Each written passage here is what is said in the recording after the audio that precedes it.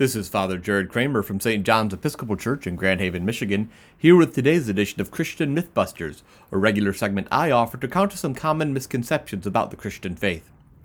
One of the best things about being a priest is that people invite you into these fascinating questions about God, the Bible, spirituality, and their lives. I had a conversation like that earlier this week. Someone had reached out who was searching and exploring, and she wanted to talk through things. We chatted for about a half an hour, and it was delightful. As we were discussing questions of God and life, she brought up the story of the woman caught in adultery.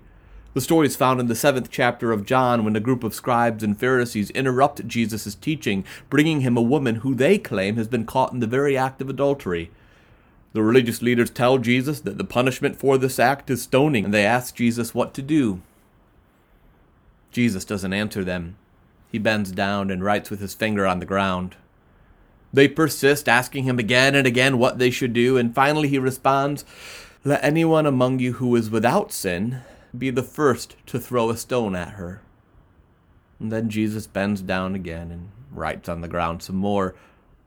The religious leaders went away one by one, beginning with those who were the oldest, shamed by Jesus' question, until no one was left but the woman and Jesus. And he straightens up and he asks her, "Woman, where are they?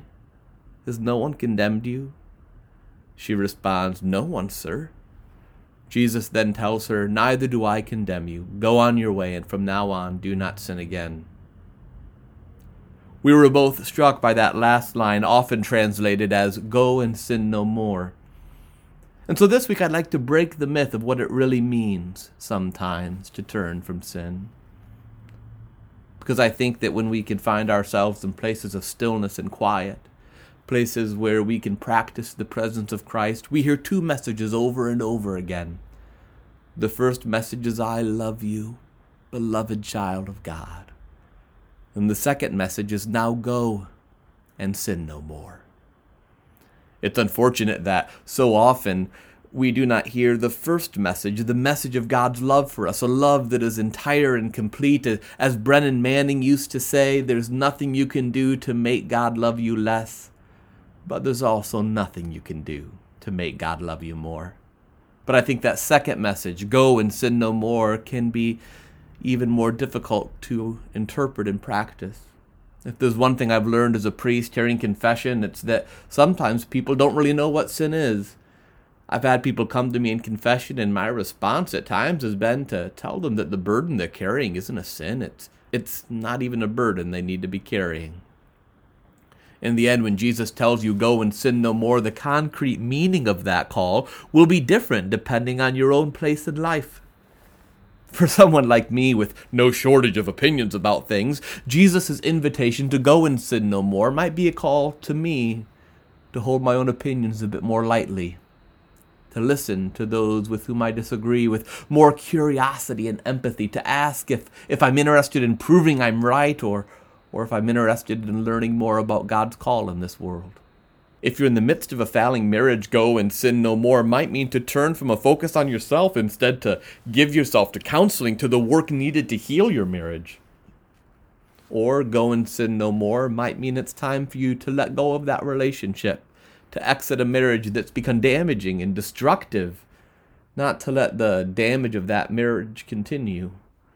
To sin no more might mean to let the marriage go so that God can bring new life to both you and your spouse. Or if you're struggling with questions of gender or sexual identity, the call to go and sin no more might be a call from Jesus for you to exit the closet of self-hatred and shame, to go out of that closet and to be who God created you to be as an LGBTQIA person. The call to sin no more might mean to let go of messages of self-hatred and to know that God loves you just as you are. And God wants you to have the same opportunities for holy relationships that straight people have. All this reminds me of a poem I came across a few weeks ago by the poet Jay Hume. It's called "Jesus at the Gay Bar." He's here in the midst of it, right at the center of the dance floor, robes hitched up to his knees to make it easy to spin. At some point in the evening, a boy will touch the hem of his robe and beg to be healed, beg to be anything other than this. And he will reach his arm out Sweat damp and weary from the dance, he'll cup that boy's face in his hand and say, "My beautiful child, there is nothing in this heart of yours that ever needs to be healed." Yeah, go and sin no more. Go and sin no more, beloved child of God. I don't know what that means for you today, but I know this. If you listen with your heart to God's love for you, you will know that the call to go and sin no more is always an invitation to freedom. Thanks for being with me. To find out more about my parish, you can go to sjegh.com. Until next time, remember, protest like Jesus, love recklessly, and live your faith out in a community that accepts you but also challenges you to be better tomorrow than you are today.